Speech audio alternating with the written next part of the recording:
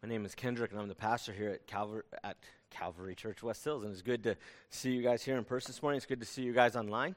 I am grateful for the opportunity that we get to come together and worship together. This week, this Sunday, we're going to actually kind of change plans. We were looking at prayer, and we were just finished looking at prayer in Acts as a church. Now we're going to shift to parables, and we're going to start looking at parables, specifically parables found in the Gospel of Luke. And when I talk about parables, I know many people start having different ideas on what a parable is or what a parable means. There are many theological definitions out there of what a parable is and how a parable is different than an illustration, or how it's different than a normal story, or how it's different than some other examples that are used throughout Scripture. For these next several weeks, we're going to use the following definition for a parable. It's very simple. A parable compares an everyday event or experience to a spiritual truth. So when we talk about this, when I say parable, that's what I am referring to. We know that Jesus used parables to stimulate thinking and cause the person listening to really contemplate on what they were hearing. What does that mean? How does that affect them? Most parables have a single point. There is a single truth that Jesus is trying to convey when he teaches that. There's just a single lesson, a single spiritual truth in that point. We're going to try and focus on what those truths are this next several weeks. The hearer should ponder the parable that he's, and when they sit there and they think about it, it should actually lead them to maybe confess their own ignorance. Maybe say, I don't get this. I don't understand this truth. It's supposed to lead that hearer to seek wisdom. And then and only then will they start to understand that spiritual truth that Jesus is trying to teach.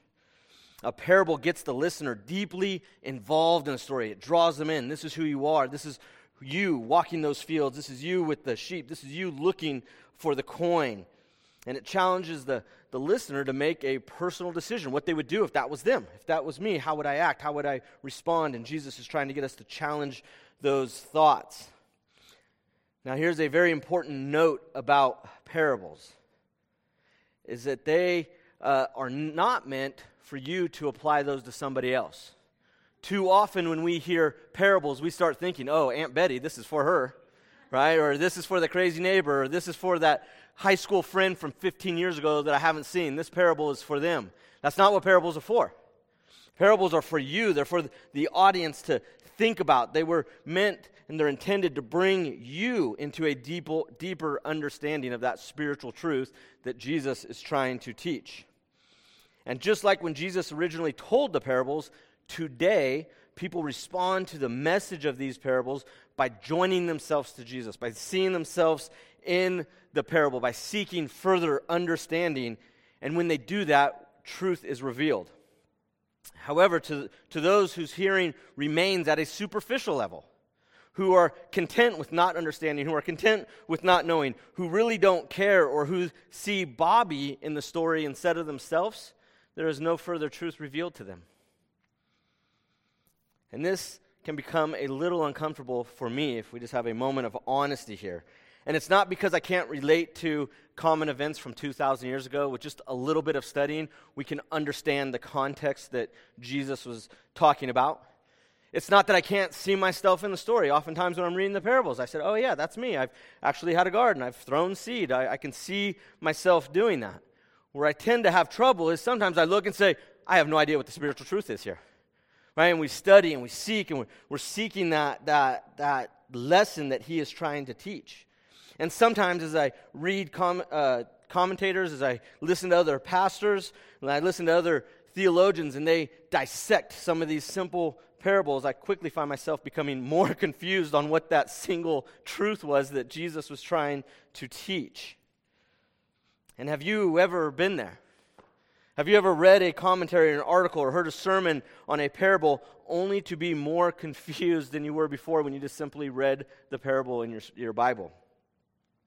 So today, to help with that, we're going to start off with a parable that teaches about parables.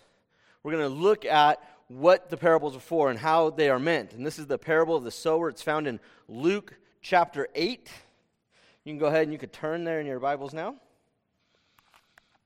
And what makes this, there's several things that make this a good parable to start with.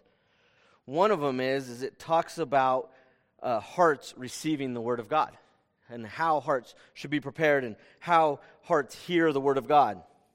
It talks about the purpose of parables, which is very good. And the best reason why is because Jesus explains it. So we don't have to spend a lot of time guessing because Jesus tells the parable and then Jesus explains the parable. It's one of two that Jesus actually explains in Scriptures. And this is the best part about it. He does it like in 7 sentences. There's a lot of commas, but it's not in a 7-volume book set. Jesus perfectly explains with such clarity what this parable means in just a few short sentences. So let's go ahead and let's open up the Word of God. Let's begin reading. I'm going to start in verse 4 of chapter 8. And it says, when a great crowd was gathering and people from town after town came to him, he said a parable. A sower went out to sow his field, and as he sowed, some fell along the path and was trampled underfoot, and the birds of the air devoured it. And some fell on the rock, and as it grew up, it withered away because it had no moisture. And some fell among the thorns, and the thorns grew up with it and choked it. And some fell into good soil and grew and yielded 100-fold. So just with that parable, this is a pretty simple story for a farm society, an agrarian society where that's what they do is farming. In his audience, they probably could have just stopped and looked around and saw many of these fields that Jesus was talking about, many of these family farms all around the area, many of these farms that were divided up by paths of where people walked and animals and carts went around these fields, around the edges. So as you looked out into the valley, you would see several plots of fields, and you would see these little trails all around those fields that were made by the people walking. And we also can assume that many of those people that were listening to Jesus had probably sowed seed in many of those fields. And they had come now to hear Jesus talk, but they knew exactly what he was talking about as they would walk their fields and they would throw out seed. And most of the seed would land on the field. Some would go on those hard-beaten paths. And Jesus talks about those. And some would go onto rocks or dirt that covered up rocks, maybe slightly below where it was plowed. But some ended up in the good soil. And so Jesus just explained or told them the story of a farmer who was sowing seed. And as Jesus said these things, he called out, "He who has ears to hear, let him hear." Now, this is significant because Jesus is referencing a chapter in Isaiah, chapter 6. And in that passage, God had come to Isaiah and said, hey, many people have turned their hearts against God. They have turned and walked away from God, and I am going to forgive them. I am going to restore them. I am going to take away their shame and take away their guilt and forget their trespasses, and I'm going to call them back to me. And even though I am doing that as free grace, there are people that are going to turn and continue to walk away from me. There are people that are going to harden their ears. There are people that are going to have hard hearts. But there are some that will hear the message that you, Isaiah, are proclaiming, and they will turn and be healed, and they will come back to me. So as Jesus talks about this field, he says, he refers to him, he who has ears, let him hear. And this would have drawn the people right back to the Isaiah prophecy. And we continue in verse 9. And it says, and when his disciples asked him what the parable meant, he said, referring to Jesus, to you it has been given to know the secrets of the kingdom of God. But for others they are in parables, so that seeing they may not see, and hearing they may not understand. This is interesting. Just that sentence alone has created much good faith discussion on what Jesus meant. What is he talking about? And there has just been so much discussion. There have literally been books written solely on that sentence, solely on what Jesus was talking about. So that's not the focus of our sermon today, so I'm going to give you a very short answer so we can move on. This is a short answer to a complex question. But Jesus used parables to separate those who were faithfully seeking to follow Jesus And he used parables to separate those people from others that just wanted to be casual observers, to some that just wanted to be spectators, to some just wanted to see Jesus in his sideshow, and even to separate those that were opponents to the faith that the gospel demands that we follow. Right? That they were opponents to the life that Jesus calls us to. So parables help separate those two groups. And then Jesus goes on to explain the parable, and his explanation of the parable is just as simple as the parable. You can pick up in verse 11. And it says, "Now the parable says this, the seed is the word of God. The ones along the path are those who have heard. Then the devil comes and takes away the word from their hearts so that they may not believe and be saved. And then the ones on the rock are those who, when they hear the word, receive it with joy. But these have no root. They believe for a while, and in time of testing fall away. And as for what fell among the thorns, they are those who hear, but as they go on their way, they are choked by the cares and riches and pleasures of life, and their fruit does not mature. As for in the good soil, they are those hearing the word, hold it fast in honest and good heart, and bear fruit with patience." Now here's the lesson to this parable, is that good soil, that hearing hearts produce fruit 100-fold. And the first question that we have to ask is, what is the seed? And Jesus tells us that the seed is the word of God. So the word of God, and I just want to be very, very clear on this, the word of God is the gospel. It is the gospel of Jesus Christ. And as we look at this, Paul declared this gospel, and this is what Paul said. He said that Christ, referring to Jesus, died for our sins in accordance with the Scriptures, that he was buried and he was raised on the third day in accordance with the Scriptures, and that he appeared to Caiaphas, then to the 12. Then he appeared to more than 500 brothers at one time, most of whom are still alive, though some have fallen asleep. And just in that simple description of the gospel, we get that Jesus is Christ, that Jesus died for our sins, and that Jesus resurrected, that Jesus rose from the dead. But we can't stop there when we look at the gospel. We have to look at what Jesus says about the gospel.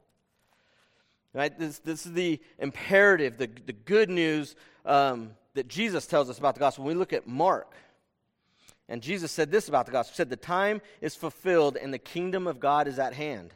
Repent and believe in the gospel."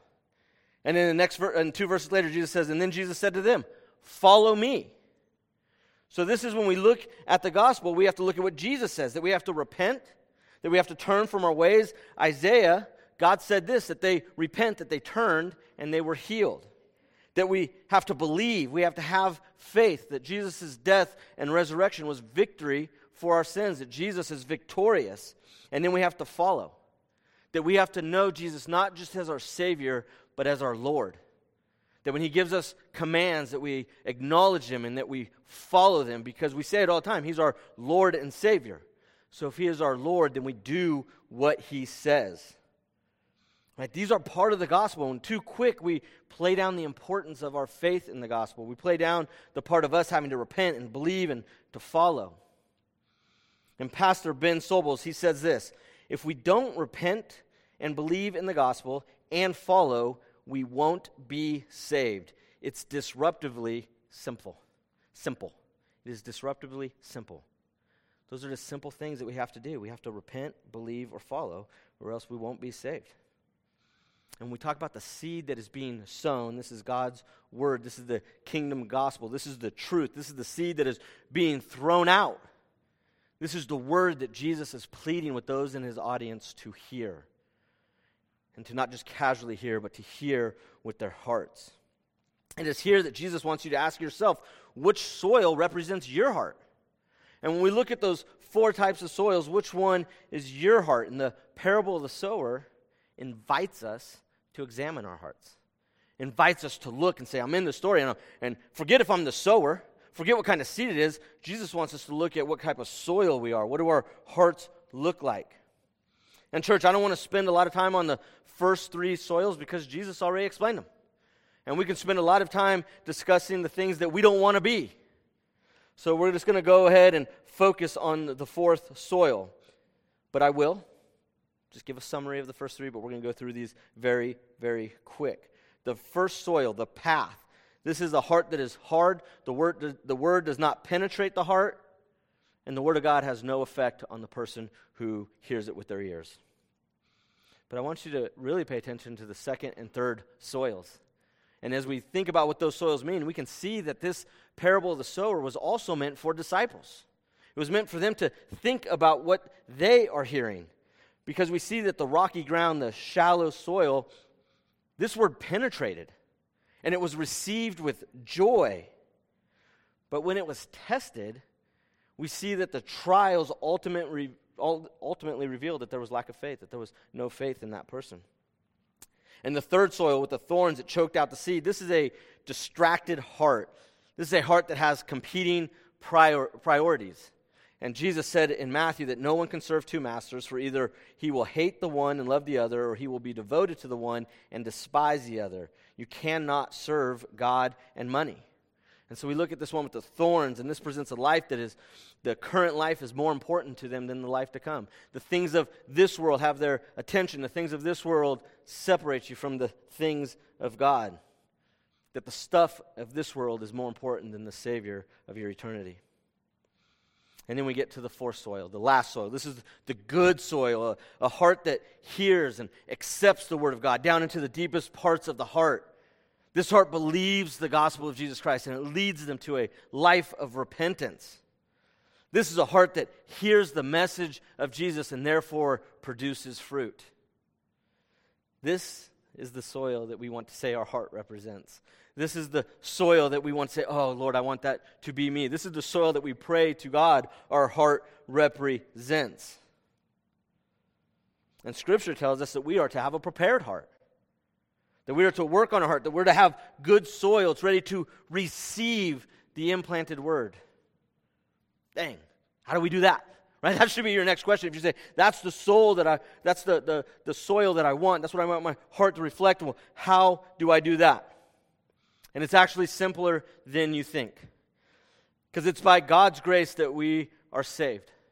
It is simply by God that our hearts are transformed from a hardened ground, from a beaten down path, impossible for that word to penetrate, into a soft soil, into a useful, productive soil. It's by God's grace. And we know that by Scripture that it is God that removes the stones from our heart, that God removes the stones from our heart, gives us a soft heart, and it's God that provides every good gift. And we know that it's God that pours His love into our heart that transforms our hearts. So, church, a heart that hears and produces fruit is completely dependent upon God. That we just look to God and we pray to God and we seek God and we trust that God will transform our hearts. There's nothing that we can do. Pastor John MacArthur from down the way, he summarized it this way. He who believes in Christ are totally dependent on the indwelling Spirit's work in our hearts to keep us tender, receptive, and ultimately fruitful. So the parable of the sower is a parable about truly hearing the message of the kingdom. The good soil represents a heart that hears Jesus' message, not just casually listens to His words. Right? This is a heart that produces 100-fold. And in that day, 10-fold was a good crop, 6-fold was amazing, 100-fold could only be explained by God. And God promises that in a soft heart, in a hearing heart, we will produce 100-fold. So let's spend the next few minutes looking at what are some signs of a hearing heart, of a heart that is hearing the words of God, that is truly understanding what God is saying. And that's the first thing, is that hearing hearts, they seek understanding. Right? This goes past just hearing the words being spoken and reading the words in our Scripture, but it's actually pursuing an understanding of what they mean. What does God mean when He says this? What is Scripture telling us? What do we do? What does this mean? How does this fit together? Just the other night, as we were going to bed, we had the Olympics on in our bedroom. And when I go to bed, I listen more than I watch. And so Melissa says, can I turn it off? And I said, no, I'm listening to it. And I'm sitting with my eyes closed. And I remember I was sitting there watching the game with my eyes closed. And I could hear the squeaky shoes. I heard about passes. I heard about touching the net. And I heard these things. And in the morning, I woke up and I said, hey, Melissa, who won the basketball game? And she's like, what are you talking about? And I said, clearly there was a basketball game on last night. I was watching it, and turns out it was a volleyball game. Okay? It was a volleyball game that was on TV, but they said things like block. They said things like pass. And when they said things like pass, that should have been a dead giveaway. We're not watching basketball anymore. Basketball tends to just do these breakaways, and that's what basketball is made of. But somehow I had in my mind that we were watching basketball. I didn't understand. I didn't understand what was going on. I heard, but I wasn't able to put things together, and I just go to sleep. And all too often, this represents too many in the church that read their Bible. They will sit there and they will just read. They hear a few key words. They hear a few familiar things. They don't understand what it means. They don't understand how to put it together. But instead of seeking understanding, instead of trying to understand, they just close their Bibles and they go on in their ignorance. When we are listening to what we seek, are we trying to understand what the Scripture says? Are we trying to understand the points that Jesus is trying to make? Are we trying to understand what it means to follow Jesus and what that looks like? Or are we more concerned about just counting the number of pages that we read in our Bible, or maybe the minutes that we spent reading our Bible or in prayer? Or are we truly seeking to understand what the Scripture says? And this is really, really important that we seek understanding, because a hearing heart responds with obedience. Right, so we need to know what we're being told. We need to understand what is being said. The Hebrew word for hearing, sama, is translated as obey.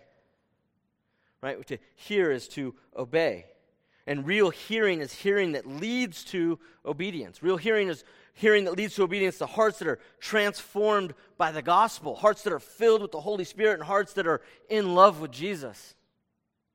As Jesus simply said, this is Jesus' words, "If you love me, you will keep my commands." So as Christians, we're little Jesuses. We love Jesus. If we say, "I love Jesus," then we keep his commands. We have a life of obedience, which means we have to have some type of understanding. As DC Talk said in the 90s, love is a verb. Right? There is an action that is associated with what love means, and it means obedience. As our hearts seek to gain understanding, we respond with obedience to the Word, and through this obedience, through trying to understand and then doing what Scripture says, our lives will be transformed. Hearing hearts are indicators of this life, of this transformed life, lives that have turned from their ways to follow Jesus. Lives that have repented from their own hearts and said, "Jesus, I want to be a disciple. I want to follow you. I want to be a disciple of Jesus." I read this the other day. Craig Keener wrote this. "The only conversions that count in the kingdom are those confirmed by a life of discipleship."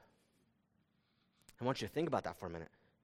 Right? If we say we're converted, but we don't have Jesus as our Lord, right? If we don't really care what he says, so we don't seek understanding, if we don't really care what his commands are, because we're not going to do them anyway, can we honestly say that Jesus is our Lord and Savior? Are we really converted? Have we really repented from following ourselves to following Jesus? That is what following Jesus means. That we follow Jesus. It's like playing follow the leader. Right? I'm following his commands. I'm responding in obedience to what Jesus says. Right? Following Jesus is not like being on a lazy river that we sit and we float around, and when we get too hot or too hungry or too wet, we say, "Yeah, I'm good." And we get off the track. Right? That's not following Jesus.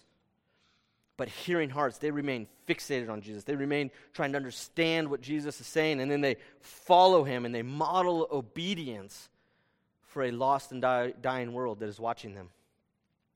See, a hearing heart doesn't lose faith when trials appear. A hearing heart perseveres with endurance. James, the half-brother of Jesus, he reminds us of this. He says, "Blessed is the man who remains steadfast under trial. For when he has stood the test, he will receive the crown of life, which God has promised to those who love him." The gospel has never, ever, ever promised an easy life. What it does promise is an eternal life. Is a life with Jesus. And our faith will be tested with constant trials. Ask anybody who says, "I'm a believer in Jesus" for more than 20 minutes, and you have faced a trial. And we will be faced with those trials, but God uses those trials to bring spiritual maturity into our lives, to help grow us, to help produce fruits in our own life. And God blesses the man who perseveres in trials. And it says in Scripture that he promises to crown that person with life, the eternal life that we receive through faith in Jesus. According to Jesus' explanation of the parable, those who hear the word of God, seek understanding, respond with obedience, and persevere with endurance, they will produce fruit for the kingdom. That is a promise. That is a promise of Scripture. Jesus said it. He doesn't have to say, oh, I promise, or I double dog dare you, promise that this is true. Jesus speaks, and it is truth. And since he says it, since he promised it, the only valid proof of a hearing heart is one that produces fruit. Is a heart that is producing fruit. Fruit is the only evidence that one has heard the word rightly. Anything else falls under the indictment of Isaiah 6 that we talked about earlier about dull hearts. People that, although Jesus says, hey, or God said, hey, you turn from me, but that's okay, I'm going to forgive it, I'm going to give you grace, I'm going to restore our relationship, and people still turned away with dull hearts. They did not produce fruit, and this is what we are being told, so we must have fruit. We know that we are hearing correctly, we should have fruit, because Jesus tells us that a tree is known by its fruit. So let's look here for a few minutes at what are 3 types of fruit that are produced when we hear. When our hearing hearts hear the word of God, what are the fruits that we produce? Hearing hearts produce worshipful lips. In Hebrews 13:15 it says this, through him then let us continually offer up a sacrifice of praise to God. That is the fruit of lips that acknowledge him.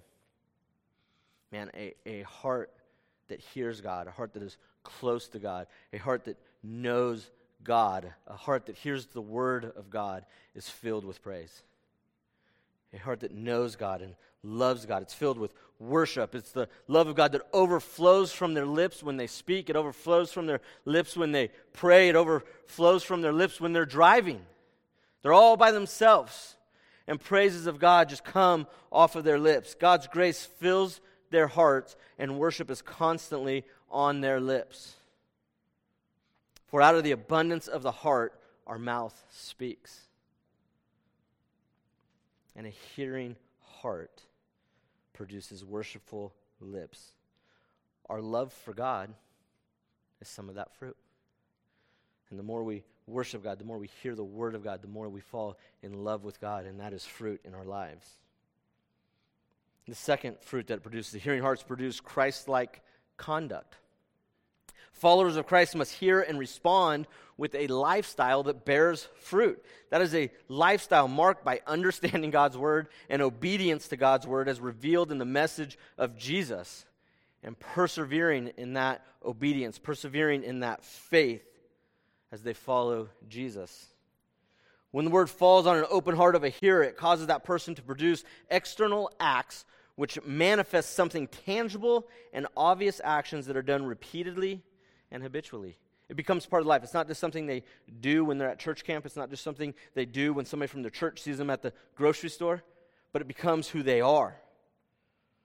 Like Paul, it is my prayer that your love may abound more and more with knowledge and all discernment, so that you may approve what is excellent, and so be pure and blameless for the day of Christ, filled with the fruit of righteousness that comes through Jesus Christ to the glory and praise of God. And we know that when we love God and we are producing fruit, that we love God and we love people, and we choose integrity in our lives, and we choose honesty in our lives, and we lead with compassion, and we serve with humility, and we give generously, then we are reflecting Jesus to the people around us. Your conduct bears fruit as people see Jesus in you. And this is often one of those difficult times that we can look at our own lives and say, I don't see the fruit. Right? And we can struggle to see, I don't see what it is. But when we look at people around us and people that know us, they can say, oh, I see where you've changed. Oh, I can see where the work that God is doing in your lives. We can see where God has transformed your hearts. This is one of the things I struggle with, and I know when Melissa and I got married, I didn't realize this until life had changed, but I guess I didn't like people. But as I've grown, Melissa could just say, I could just see in your life, your love for people is different. And I kind of feel guilty, like, did I hate people?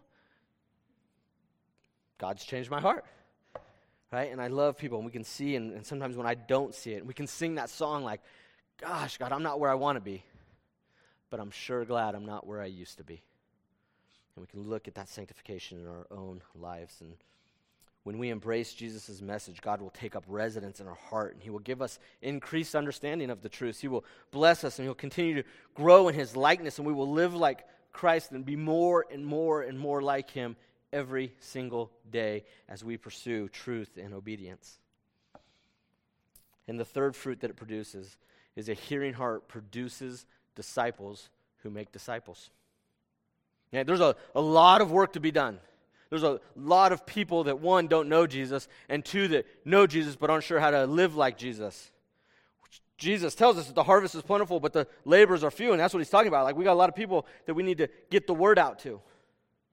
We got a lot of people that need to be made into disciples. And when you share the gospel with a person far from God and they come to faith in Jesus, you are bearing spiritual fruit. That is fruit in your life when you are sharing the gospel, and God uses that to transform somebody's life. When you invest in a person, when you share life with them, just like Jesus shared life with the disciples, just like so many of you people that invested in your life and shared Jesus with you, shared Christ-like conduct with you, helped to disciple you. They invested in you. They shared life with you. That is fruit. And as a believer in Jesus, we are to have that same fruit. We are to have disciples who make disciples. We don't just stop. We don't make the end state like, hey, I just got to make one disciple. That's not the end state. That's a near fight. But the long run is we are making disciples who make disciples. I remember a disciple maker that I had in Virginia, Colonel Brady. He would say, what's the happiest day in your life is when you find somebody that God uses you to lead somebody to Jesus. And that's one of the happiest days in your life until you find somebody else who God used for that person to lead them to Jesus. Right? When you found out that you have made disciples who are making disciples, it's kind of like going from a parent to a grandparent. And I've had people tell me, like, man, if I would know grandparent was so fun, I would have skipped being a parent. And we look at this, and we invest in people's life, and we help somebody. We help them to love God. We help them to worship God. And when you help somebody to live like Christ, you are being fruitful. And that's what we are called to do. We are called to make disciples. That is bearing fruit in our life. And as a disciple, and you've heard this before, and a disciple is defined as somebody who loves God and lives like Jesus and help others do the same. You are a laborer in the field. Right? When you are doing those things, when you are loving God, when you're living like Jesus and you're helping others do the same, you are a laborer in the field and you are producing spiritual fruit. There is fruit in your life. Church, I'm just going to end on this. This is a very important point, and I want you to just focus on this. If you've heard nothing else today except for, oh my gosh, I got to produce a whole bunch of fruit, and I'm not even sure where Genesis is in the Bible, and you kind of seem overwhelmed. Church, too often we get focused on like award-winning fruit and say that's the only fruit that God accepts. That's the only thing that I can do, and I will never have fruit like that. That's false. A couple years ago, I planted 2 avocado trees, and every season, I'd like to say it's once a year, but it's really like every month, I go out there and I check those things for fruit. And just recently, I went out there, and there was a fruit on there, a little bitty one. And I went and I got the kids, and I made them look at it. And I grabbed Melissa, and I said, you got to look at this. And the kids to this day swear there was nothing there, but I swear there was. And maybe Melissa was just humoring me, but I was so excited about just this little piece of fruit. It was the most important avocado in the whole world. You could barely see, I could see it. It was there. It was like this big. And I just imagine when God sees fruit in our life, right, that we are His. And He says, look what it's producing. Look at this fruit. And He has that same joy in His life when He sees us following Him and being obedient, when He sees us making disciples. And Jesus says, look at that fruit. And we get stuck in the lie like, I can never do that. God will never use me. I can never produce fruit like that. Well, let's go back to the beginning of the sermon. You're right, you can't do it. But God can. Right? And we know that God will work for you. And Scripture tells us He'll do more than you can even think of or imagine. And Paul reminds the Christians in Ephesus of this when he writes this. Now to Him who's able to do far more abundantly than all that we ask or think, according to the power at work within us. God will work through you. Right? If we have a hearing heart, if we have soil, and we are seeking understanding, we're obeying God, He will produce fruit in our lives. We will see worship will just come naturally to us. We'll see that we want to go out and share the gospel. We'll see that we want people to grow and be in discipleship with Jesus. But church, we have to look at the very beginning on how this all started. Like, church, if our heart is hard, if our heart is shallow, I'll tell you right now, repentance is the pickaxe for all of that. A pickaxe can break the hardest soil, and repentance will open up that soil, will soften that soil. Church, and if your heart is tangled in weeds, then time with God and Bible study, time with God and prayer, just solitude, where you just get away and just spend time with you and God, that is the fertilizer which grows the Word of God in your life. That is the fertilizer that will produce that fruit in your life and kill off those other weeds in your life. So if you haven't repented or you haven't placed your faith in Jesus, that's where you need to start. That is where we start to have soft soil and hearing hearts. It does no good just to read the Bible without knowing Jesus. Right? That seed will just build up on the road and birds will eat it and it will be taken away. But when we repent and we put our faith in Jesus, when we believe and we follow Jesus, that soil begins to soften. So if your heart is hard as the road, that's where you have to start. We have to start with repentance. But if the seed is in your heart, right, if it's taken fold, if it's starting to grow, then I want you to take time this week and just praise God. Right? Just spend time in worship, just praising God for the fruit in your life, the fruit that He is producing in your life, and praise Him for the promise to make that fruit 100-fold. And say, God, you promised this, I'm going to claim it, but right now, I'm just going to worship for what you are doing in my life. I'm just going to worship you for the fruit that you are producing in my life. And then you guys need to write this down because you're going to try and forget this, but here's what I want you to do this week also. I want you to just take a minute and write a letter. Take a minute and send an email. Take a meal, I don't care, and grab somebody and go to lunch with them and share with them what you see God doing in their life. Share with them the fruit that you see in their life and just be an encouragement to what is going on in their life, because we all know that it's really, really hard sometimes for us to see the fruit in our life. But there's others around us. There's others that we are doing life with that see what God is doing in our lives. Take time to tell somebody. Take time to encourage them. Because, church, here's the truth, is that we want to be an orchard of fruit-producing trees, a body of believers. This church, when we look out here, we just want to see trees with blooms on them and fruit on them overflowing. We want people in this community to look at this church and just see this huge orchard with tons of fruit, 100-fold fruit on all of the trees. And so we need that. We need to, first we got to take time to sow that seed and to water those trees. And then we need to see God just produce fruit, not only in our lives, but in the lives of our church and then throughout each of our communities. But it begins with repentance, and then it's followed by a hearing heart that is truly trying to understand what God is saying and model that obedience for God and then persevering. And then we will see fruit of worship and discipleship like we have never seen before. That is the goal for this church, that we be an orchard of fruit-producing Christians. Dear Heavenly Father, we are so grateful for your word. We're so grateful for the scriptures. We're so grateful for Jesus who gave us an example to follow. And Lord, we would just pray that we would just take time as we look at these parables, and we would take time to reflect on who we are in those parables, the questions that you are getting us to wrestle with. And Lord, we would just look at the soils, and that you would just give us the courage to be 100% honest with who we are. And Lord, that you would burn any weeds in our life, that you would pickaxe any hard ground in our life. Lord, that we would just give it to you.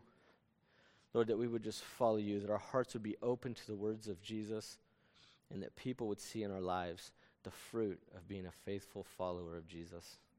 Lord, we love you. We thank you for this time that we can come together and worship you. It's in your Son's name we pray. Amen.